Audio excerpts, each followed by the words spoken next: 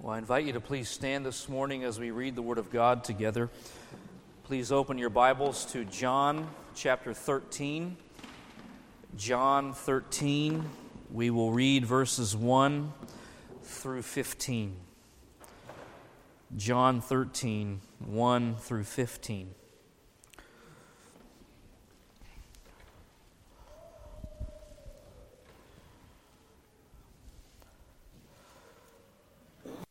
Now before the feast of the Passover, Jesus, knowing that his hour had come, that he would depart out of this world to the Father, having loved his own who were in the world, he loved them to the end.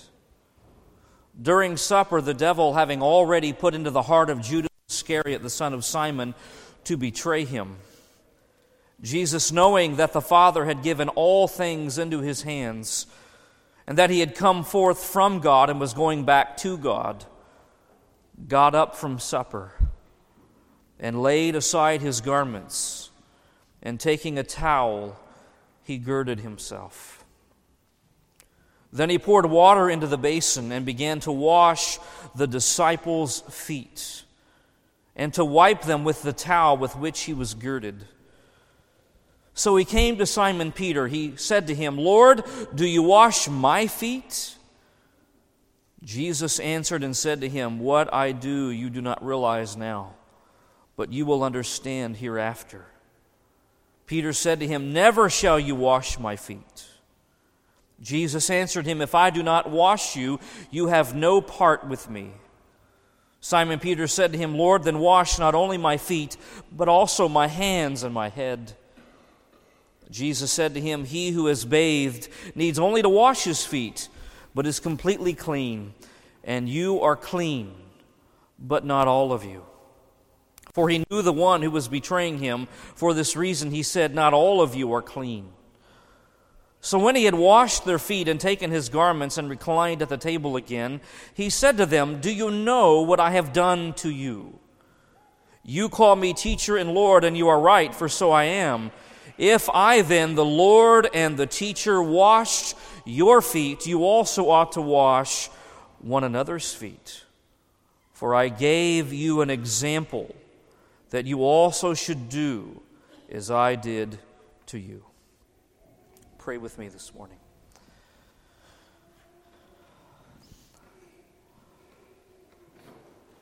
Father, we thank you that you are the God and Father of the Lord Jesus Christ. And we thank you that according to your eternal purpose, you sent your Son into the world, and that he came to the world not to be served, but to serve and to give his life as a ransom for many. Father, as we think about John 13, which we just read, we are amazed at the humility of the Lord Jesus. We thank you that he was not only made a man, but he was also made a slave. And that he would stoop so low as to wash the dirty feet of the disciples. And in doing so, he provided an example of humility and service that we are to imitate in the church. Father, I pray that you would teach us to do to one another as Christ has done for us. Father, teach us even today what it means to follow Christ, to imitate Christ, to be like Christ. I pray that you would cause our hearts to be filled with warm affection for Christ, that we would be laid low before him. Even as we see him in his unspeakable humility, may we be laid low by him making himself low. We thank you for this day of the week and what it means to us as the church We thank you that we can celebrate every Lord's Day together as a church body, that we have a Savior, that we have one who has died for our sins, one who has taken our sins away from us as far as the east is from the west, and He has been raised from the dead, and He is alive forevermore, seated at the right hand of God. Lord, fill us with your Spirit. Fill us with the desire to exalt Christ and to know Christ and to worship Christ and to imitate Christ. We pray, O God, for your help today, that we would worship you in spirit and in truth. And we pray this in Jesus' name. Amen. Amen. You may be seated. Well, it is our joy this morning to hear God speak to us through His holy word. I invite you to turn in your Bibles to the book of Philippians, chapter 2. We will be looking at verses 5 through 8. Philippians 2, verses 5 through 8. The title of this message is The Supreme Example of Humility, Part 2. Let me read our text as we begin our time of exposition of the Word of God. The Apostle Paul writes, "Have this attitude in yourselves, which was also in Christ Jesus, who, although He existed in the form of God, did not regard equality with God a thing to be grasped, but emptied Himself, taking the form of a bondservant and being made in the likeness of men. Being found in appearance as a man, He humbled Himself by becoming obedient to the point of death, even death on a cross." There is a lot of talk today in our society about the need for role models. And those who are usually considered to be role models in our society are overpaid, over-muscled people from the entertainment industry whose lives are really not worthy of any imitation. As Christians, our role model is not an athlete, it is not a musician, it is not an actor, it is the person of the Lord Jesus Christ. We are to follow Him, we are to imitate Him, we are to think like Him, and we are to walk in His steps. We are not to be like Mike, sorry Gatorade, we are to be like Christ. And in the passage that is before us in Philippians, the Apostle Paul is presenting the Lord Jesus Christ to us not only as an example, but as the supreme example of humility and self-sacrifice. These 4 verses are the subject of some of the most vast and comprehensive scholarly New Testament research today. The amount of attention that commentators give to these 4 verses is usually far more than any of the other verses they give attention to in the book of Philippians. That is with good reason, because these verses provide us with some of the most profound insight into the person and work of the Lord Jesus Christ. But with that said, there is a danger here. There is the danger of taking these verses and isolating them and neglecting the whole point of the passage. You will remember that the context in which these verses fall in Philippians 2 is Paul's appeal for church unity. In verses 1 through the first part of verse 2, Paul gives the motives for church unity. At the end of verse 2, he gives the manifestations of church unity. In verses 3 and 4, he gives the means of church unity. And now in verses 5 through 8, he gives the model of church unity, which is none other than the Lord Jesus Christ Himself. As we have said before, pride is the greatest obstacle to unity in the church. If the church is to ever experience true unity, then it must rid itself of pride and selfishness and replace these with humility, because humility, beloved, is the path to unity. Humility is the path to unity.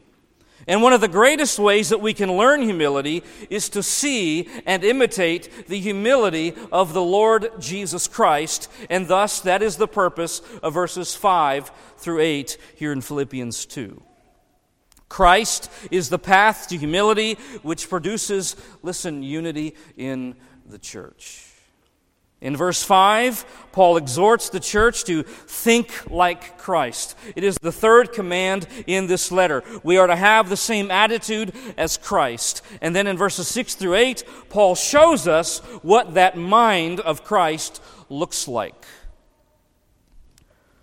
In the passage that is before us, in 6 through 8, Paul chronicles the descent of the Son of God in 3 steps, from the highest position in the universe to the lowest position in the universe. The 3 steps are the pre-existence of Christ in verse 6, the incarnation of Christ in verse 7, and the crucifixion of Christ in verse 8. All of those are printed for you in the bulletin. In verse 6, we saw last time that Paul begins by presenting Christ as the most exalted being in all of the universe. He is the eternally pre-existent God. He has always existed, and He has always existed in the form of God. And as such, He possesses all of the rights and all of the privileges of being God. Paul also says in verse 6, however, that Christ did not regard His rights and privileges of being the eternally pre-existent God as something to be grasped. He did not utilize all of the rights and privileges that were His as the Son of God to be used for His own advantage. Rather, He was willing to let them go. He was willing to abandon them. One writer, Kenneth Wuest, says this: the only person in the world who had the right to assert his rights waived them. Jeff Thomas, whom I quoted last week, it bears repeating today, says this: God didn't have to pry His Son's fingers open as He clung tenaciously to the arms of the throne of heaven. The Father wasn't ever forcing the Son to leave for Bethlehem. The Father didn't cajole the Son or threaten the Son or plead with the Son to step down and make Himself nothing. The Lord Jesus Christ willingly and joyfully abandoned and waived all of the rights and privileges that were His as the eternally pre-existent God. And now as we come to verse 7, we move from the attitude of Christ. In verse 6, all we have is the attitude. We don't have any action. But in verse 6, we move to the action of Christ. We move from His pre-incarnate status to His incarnation in verse 7. But emptied Himself. This is a literal translation of the Greek verb here. But emptied Himself. This is a strong contrast to the previous statement in verse 6. Jesus was not willing to clutch all of the rights and privileges that were His and use them for His own advantage, but rather He emptied Himself. He refused to use what was rightfully His, and in contrast to that, He empties Himself. But the question is, of what did Christ empty Himself of? Let me say at the very outset that He did not empty Himself of deity. You must understand that. He did not empty Himself of deity. If He had done that, He would have ceased to exist, because He exists in the form of God, verse 6. From eternity past to eternity future, He is in the form of God. His essential nature, His essential being, His essence is that of divinity and deity. He is in the nature of God, and He has never at any time for even a single second ever ceased to be God or to give up any portion of His deity. He has always been God, and He always will be God. So certainly He did not empty Himself of deity or of any portion of His divine attributes. That is important to say because there is something called the kenosis theory. You may or may not be familiar with the kenosis theory. It is built upon this verb, emptied Himself. Kenosis is the idea.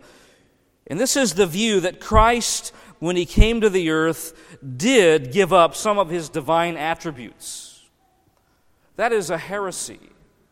Christ did not give up any portion of His deity, nor any part of His divine attributes in coming to this earth. That is not what He emptied Himself of. But there were certain things that Christ did give up when He came to the earth, and let's consider them. First of all, He gave up His heavenly glory, didn't He? In John 17, that great high priestly prayer, our Lord is praying to the Father, and on at least 2 occasions, He is talking about the glory that was His with the Father that He had before the foundation of the world. And when He came to this earth, that is part of what He gave up. When Jesus became a part of life and time as we know it in this world, He gave up face-to-face fellowship with the Father. He gave up the adoring worship of angels and redeemed saints in heaven. He gave up the purity and the joy and the holiness of heaven for this fallen world. He gave up much. He also gave up His heavenly riches. 2 Corinthians 8:9, for you know the grace of our Lord Jesus Christ, that though He was rich, listen to that though He was rich, yet for your sake He became poor. Do you understand this morning, beloved, that Jesus Christ became poor for your sake? It wasn't for His own sake or for His own benefit. It was for your sake. As the creator of the universe, Jesus Christ was infinitely rich, and yet He became poor. William Hendrickson writes, so poor was He that He was constantly borrowing. A place for His birth, a house to sleep in, a boat to preach from, an animal to ride on, a room in which to institute the Lord's Supper, and finally a tomb to be buried in. He was poor. He was poor. He had nowhere to lay His head. He did not own a home. He did not own property. He did not have any advantages. He did not have any privileges in this world. He lived off of the charity of others. And beloved, this is the creator of the universe that we are talking about. Do you understand that? The creator, the eternally pre-existent Son of God, became poor. That is absolutely staggering. Absolutely staggering. One of the wealthiest people in the world is Bill Gates. We're all familiar with Bill Gates of Microsoft. He is also very generous. He has given away billions of dollars. But even after all of his charity, listen, he still has billions more. He still lives in a 66,000 square foot home. Jesus Christ, listen, He gave up everything and became poor. Bill Gates gives away a lot, but he's still rich. What a contrast Christ is. He has given up everything by coming into the world and becoming literally a poor man, living off of the charity of others. So there were certainly things that Jesus Christ gave up when He came into the world. He chose to give up the glory of heaven, the riches of heaven. He chose to waive all of the rights and privileges that were His as the eternally pre-existent God. And we will never, ever begin to understand the true weight and heaviness of what Jesus Christ gave up when He came into this world. It is staggering beyond belief. It is utter humility. But Paul is very specific here in verse 7, in terms of what it means for Christ to empty Himself. He explains it in the very next phrase. taking the form of a bondservant. What does it mean for Jesus Christ to empty himself? It means taking the form of a bondservant. The word form here is the same used in verse 6. We looked at that last time, morphe.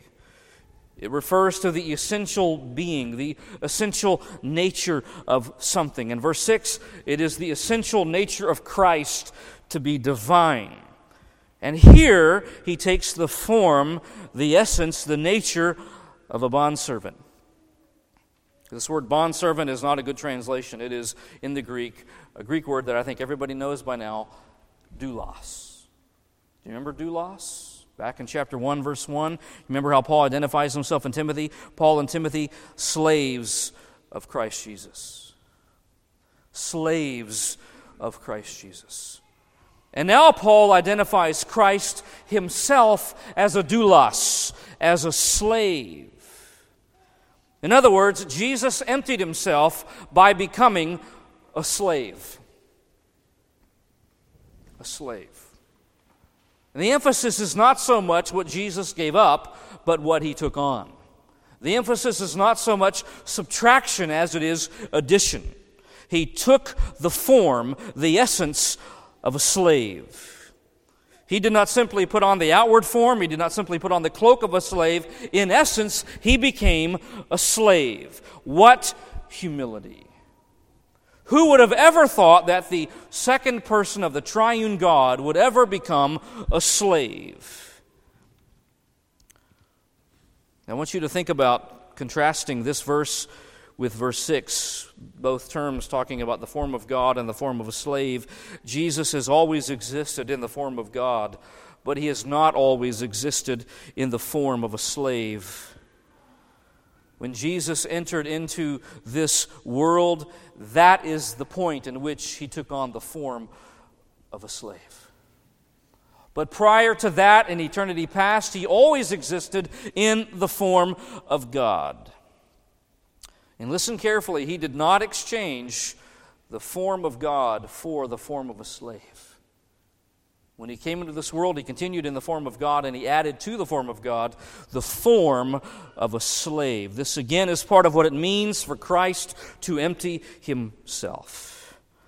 But we have to ask, to whom was Christ a slave? I mean, if Christ is a slave, by necessity, he has a master. So to whom did Jesus become a slave? What is the answer?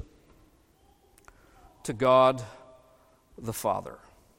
Jesus Christ, when he came into this world, he emptied himself by taking the form of a slave. He became a slave to God the Father. Now let me explain two aspects of the Trinity, and by that I don't mean I understand everything about the Trinity, but let me explain a little bit of what we understand about the mystery of the Trinity. There are two angles, if you will, of understanding the persons within the Trinity. There is what is called the ontological nature of the Trinity. The word ontological is a fancy word that simply means essence. The essence of the three persons within the Trinity are all the same. The Father, the Son, the Holy Spirit are all equally God. One person in the Trinity is no more or no less God than the other members of the Trinity. Their nature, their essence is exactly the same. But there is something different about the members of the Trinity. And that brings us to the second aspect of the Trinity, the economic nature of the Trinity. The function within the Trinity. While all three members within the Trinity share the same essence, all three are equally divine, they all three have different roles, don't they? And the role of the Son as he comes into the world, listen carefully, is that of a slave to the Father. He is in the form of God. He shares all of the divine attributes and nature of God himself, and yet his role is that of a slave in submission to the will of God the Father, who is his master. So listen very carefully. One of the things that Jesus gave up when he came into the world was the independent use of his divine authority and his divine attributes. He did not give up his attributes, but he gave up, listen very carefully, the independent use of his divine authority and the independent use of his divine attributes. In other words, as he comes into the world, he is a slave to the will of God. He does nothing apart from the will of the Father. Let me illustrate this to you from the Gospel of John. Turn to John 4, verse 34. John 4 and verse 34.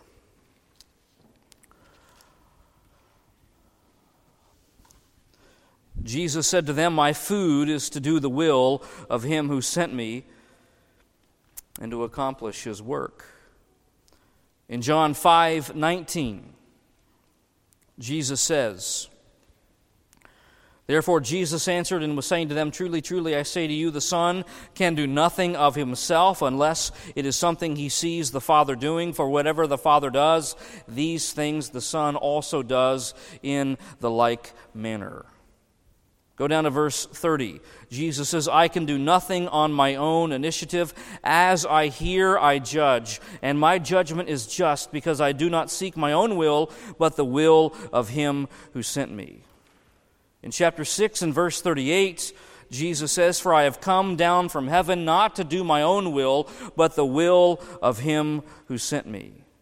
In chapter 7 and verse 16, Jesus answered them and said, "My teaching is not mine, but his who sent me." In chapter 14 and verse 10, again he says the same thing. "Do you not believe that I am in the Father and the Father is in me? The words that I say to you, I do not speak on my own initiative, but the Father abiding in me does his works." One more example down to verse 24. "He who does not love me does not keep my words, and the word which you hear is not mine, but the Father's who sent me." You get the point?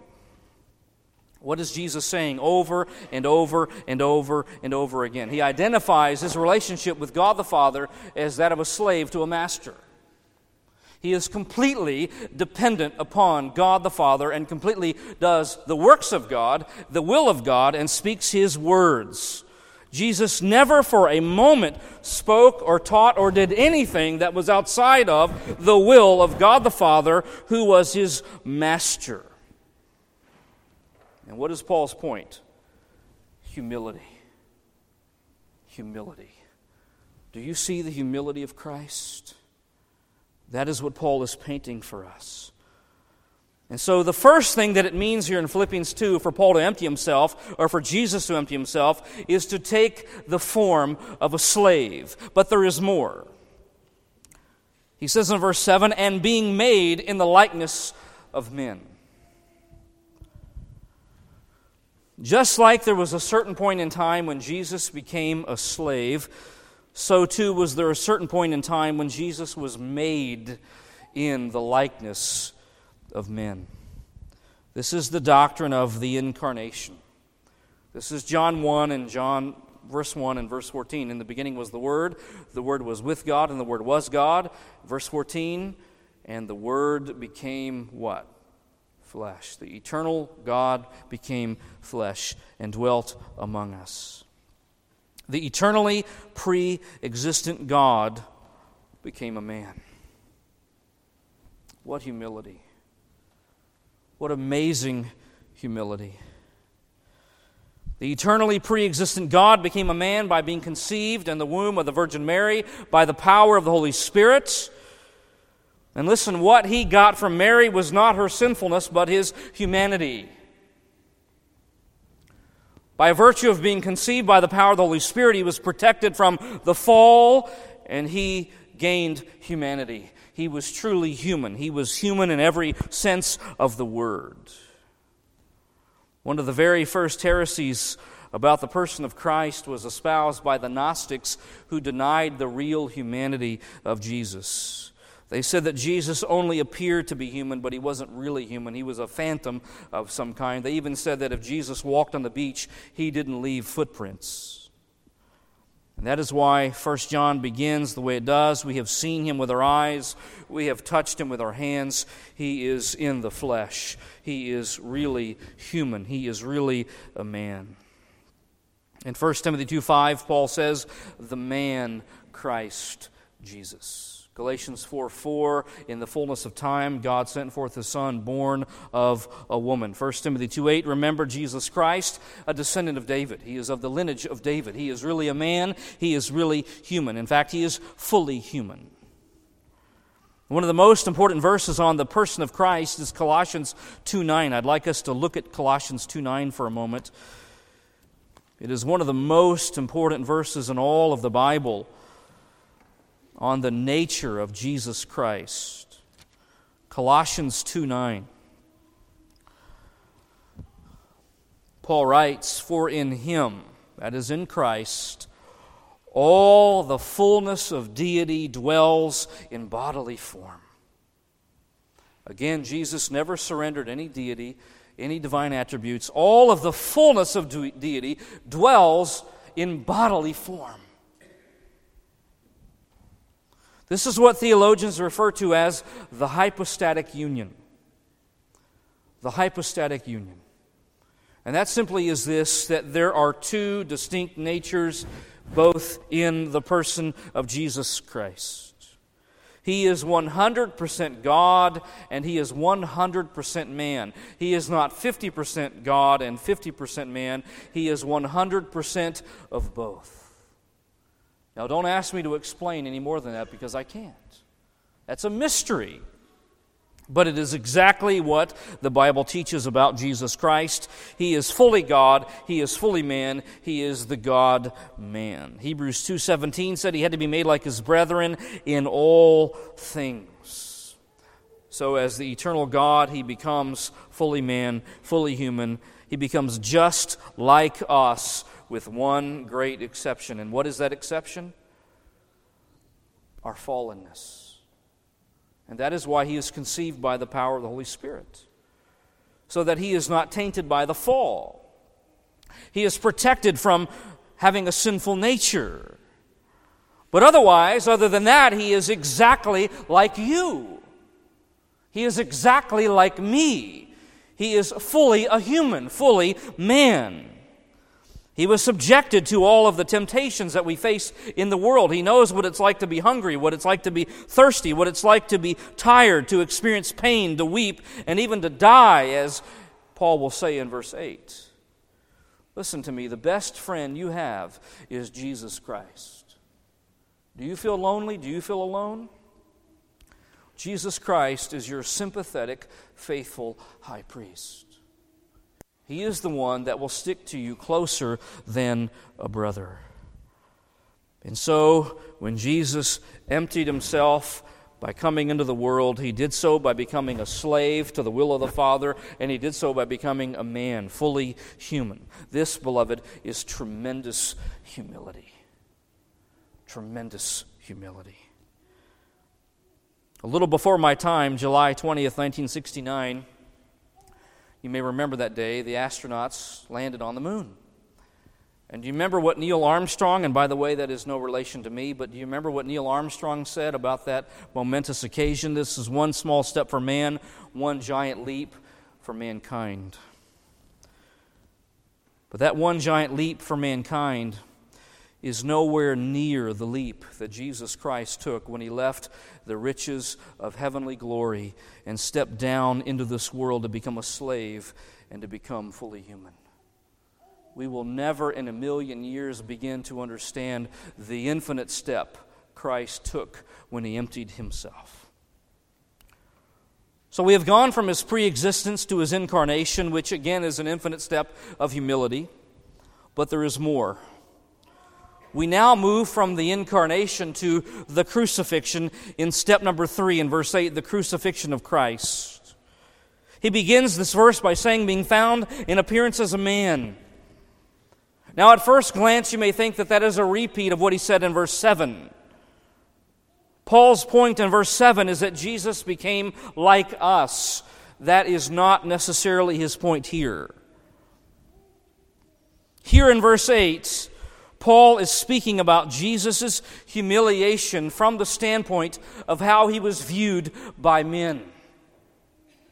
Being found in appearance as a man. When people saw Jesus, he had the appearance, the schema of a man. Though his morphe was that of God, his schema, his appearance was that of a man in the eyes of men.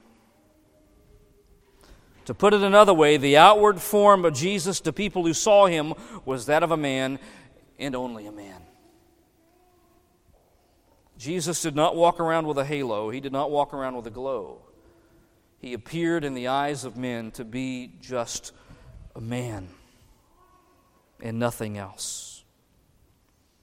He was the God-man, but people missed the God part. All they could see was humanity. This is part of his humiliation. It is one thing for God to become man and come into the world, and it is another thing for God to become man and come into the world and people not know he's God. What humiliation. I mean, I would think that if God were to come into the world, there would be all the fanfare, there's every expression that he is God, but when Jesus comes into the world, he is found in appearance as a man and only a man. He's not recognized by his own creation as being the creator. And this, beloved, is part of his humiliation. Do you see his condescension? Do you see how low Jesus Christ is going for you? Nobody would do this but Christ. What is amazing is that as the God-man, he was full of glory, full of the glory of God, and yet the glory of God is veiled. People don't see it. Yes, there were times in his life when he manifested the glory in his transfiguration. You remember that in Matthew. And then there were other times when he manifested his glory in his miracles. But even then, people saw him as only man. When Jesus performed miracles, the people said, "We know where he's from. We know his family. He has a demon." This is so humiliating for Christ. Imagine raising Lazarus from the dead and people want to kill you. They don't see his glory. They don't recognize him as the God-man. They recognize his humility, but they miss his deity. But listen, when Jesus was not recognized by his own creation, he just goes down another level. It says he humbled himself. Just continues to descend. He just continues to lower himself. How? How did he humble himself? By becoming obedient to the point of death. Please understand here that Jesus is not being obedient to death. Some translations read that way. That is not the point. He is not obedient to death. Jesus is not a slave of death. He became obedient to the point of death. In other words, this is the extent of his obedience. He was so much a slave of the Father that he was willing to die. He was willing to go that far, to the very end, to as low as he could possibly go, in order to do the will of God, to the point of death. Do you want to see humility? Read the Gospels. Read the Gospels. Read all that Jesus endured, especially in his Passion Week.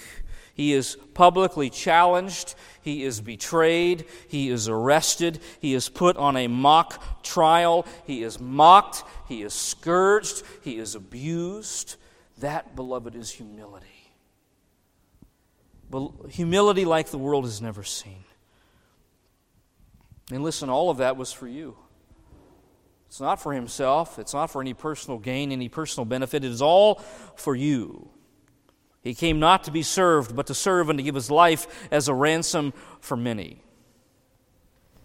In his trials, he did not answer his accusers. He did not demand his rights. He was treated like scum, and yet he is God.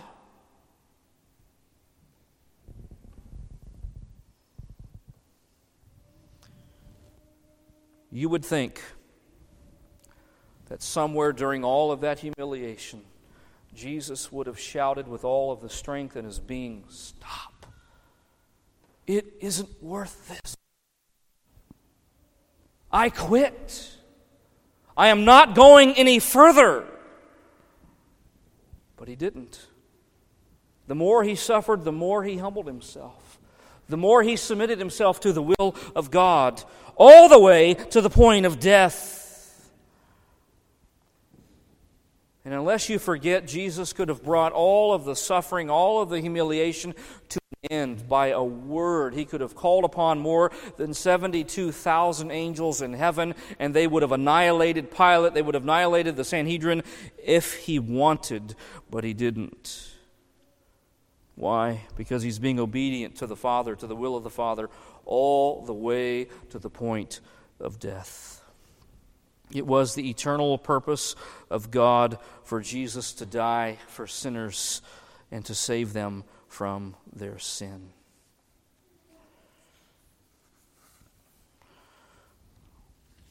I think this statement here back in Philippians 2, verse 8, is another proof of his deity. The fact that he is obedient to the point of death says much about his essence. Listen, you and me are not obedient to death. You and I will die by necessity. The wages of our sin is death. Jesus did not earn that wage. He did not deserve that wage. He would voluntarily die because, again, this was the will of the Father. So Christ made himself low when he did not regard equality with God a thing to be grasped. He made himself low when he emptied himself, taking the form of a slave. He made himself low when he was made in the likeness of men. He made himself low when he was recognized to only be human and not God. He made himself low when he was obedient to the point of death. But there is still one final point of descent in the humiliation of the Son of God, and it is the most humiliating step that he took. It's found in the last phrase of verse 8, even death on a cross. This is the absolute lowest that Jesus Christ could go. This is the ultimate expression of his humility. Throughout his entire life, he was marked by humility, but this is the zenith of his humility. Jesus did not die of natural causes. He did not die in his sleep peacefully. He didn't bleed to death and just go unconscious. He didn't die with all of the comforts that we expect today. He did not die with morphine running through his veins to deaden all the pain. He did not die with his loved ones around his deathbed. Beloved, he was executed. He was executed. What humiliation! What humiliation. And he wasn't executed by being stoned to death or by being hung. Paul says, even death on a cross. As if to say, I cannot believe it. Even death on a cross. I was in a furniture store the other day, and as I was navigating through all of the furniture, there was a box. And my eyes glanced to the box, and there were about 6 decorative crosses in the box. And I immediately thought of this passage because I've been in it all week. It reminded me that in our society, the cross has become domesticated. It has become a form of artwork, jewelry, that never would have happened in the ancient world. Do you understand that? Never. To put a cross on your wall in the ancient world of Jesus' day would be like taking a picture of mass graves from Auschwitz and putting it on your wall. It was horrific, it was despicable, it was a scandal, it was obscene. It was not decoration. It was not art. It was not domesticated. Crucifixion was invented by the Persians, and it was perfected by the Romans, who were the ones who crucified Jesus Christ. It was the most horrific way of dying imaginable. It was so horrific that the Romans who perfected it wouldn't even use it on their own citizens, except in the most extreme cases. It was so horrific that it was not proper to even talk about it in polite conversation. Listen to F.F. Bruce. He said this, quote, "In polite Roman society, the word cross was an obscenity, not to be uttered in conversation." You just don't use the word cross. It was a 4-letter word in the truest sense of what that means. It was a scandal. It was obscene. And if the cross was offensive to the Romans, it was even more offensive to the Jews. The Jews hated crucifixion. It was the worst indignity that a Jew could ever experience. According to Deuteronomy 21:23, it was to be accursed of God. Anyone who hangs on a tree is bearing the curse of God. And yet, Paul says, Jesus died even on a cross. Listen, one of the things that Jesus gave up when he came into this world is he was nailed to a cross, and he gave up fellowship with the Father.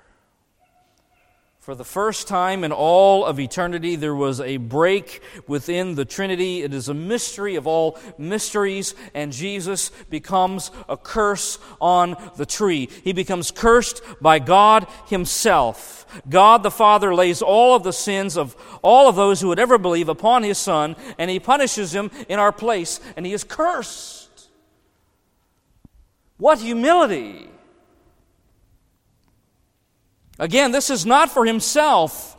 He doesn't come into the world to serve Himself or for people to serve Him, but to serve and to give His life as a ransom for many. He goes all the way from glory, from eternal heavenly glory and the riches of glory, all the way down to a cross. Who would have ever imagined such humility from God?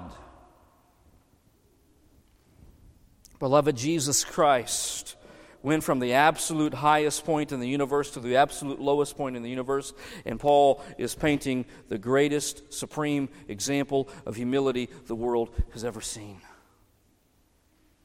Nothing like it. And what is Paul's point by describing this humiliation of Christ? His point is this in verse 3: "Do nothing from selfishness or empty conceit, but with humility of mind regard one another as more important than yourselves. Do not merely look out for your own personal interests, but also for the interests of others. Have this attitude in yourselves, which was also in Christ Jesus. Be humble like Christ. Regard others as more important than yourself. Do not consider only your own needs, but the needs of others." And so one of the most theologically rich passages in all of the Bible is immensely ethical and practical. Jesus is presented as the model, the supreme model of humility. Several years ago, D.A. Carson was invited to interview Carl Henry. Carl Henry was one of the most important theologians of the 20th century. Dr. Henry earned 2 doctorate degrees, which is amazing in and of itself. He helped establish Fuller Theological Seminary. He began the publication Christianity Today. He was a prolific writer. He was associated with Billy Graham and many evangelistic opportunities all around the world, and much, much more. Toward the end of the interview, Carson asked how it could be, Dr. Henry, that you, who have been used by God so much and have done so many things and are so influential, how is it that you are not a proud man, not egotistical? Listen to Dr. Henry's response, and I quote him: "How on earth can anyone be arrogant when standing beside the cross?" How could I ever be arrogant when standing beside the cross of a bloody Savior. Perish the thought. Beloved, that is Paul's point. How on earth could you ever be prideful, Philippians? How on earth could you ever be selfish or divisive when standing beside the cross? How on earth could you not regard others as more important than yourselves when standing beside the cross and you see Christ giving His life up, even to death on a cross, for the sake of others? The cross slays our pride, and it promotes humility that results in unity within the church. When we are standing beside the cross and we are looking at Christ and seeking to imitate the humility of Christ, the last thing that we would ever do is bring division into the church for which Christ died. And that is the point of Philippians 2, 5 through 8. As we close, let's take our bulletin and look at the meditation theme, which is imitating the humility of Christ. We have 6 points to meditate upon and to consider in light of this text. Number 1, Christ humbled Himself by not regarding equality with God as something to be used for His own advantage.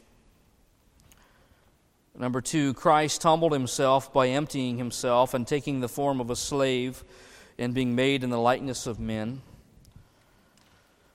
Number 3, Christ humbled Himself by being recognized by men as only human and not God. Number 4, Christ humbled Himself by being obedient to death, even death on a cross.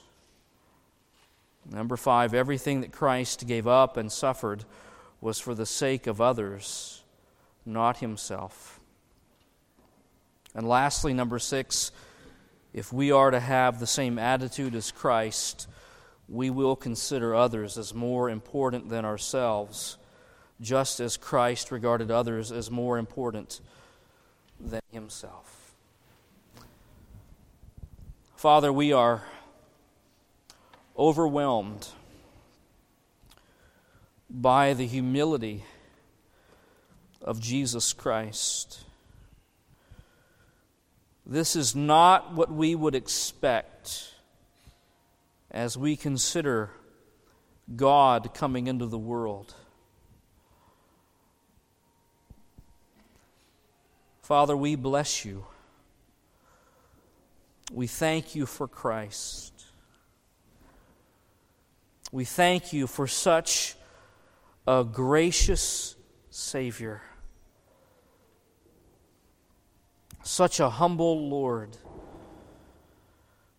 We thank You that He was willing to give up all of the rights and privileges that were His as God and stoop all the way down to the cross and to do it all for us, for our salvation. And not only was it for our salvation, but it was also for our example. Father, I pray that we would be gripped by the sacrifice and humility of Christ, and that it would affect how we relate to others in the church, and that we would seek not to be served, but to serve and to give our lives away for the good of others. Lord, may You deepen the unity of this church. May You protect us from pride that could bring division. May You bring attention to our hearts when that is a reality in us, that we may repent of it and turn from it. We thank You again so much for this text. And thank You for our time together. And we pray this all in the name and for the glory of Jesus Christ. Amen.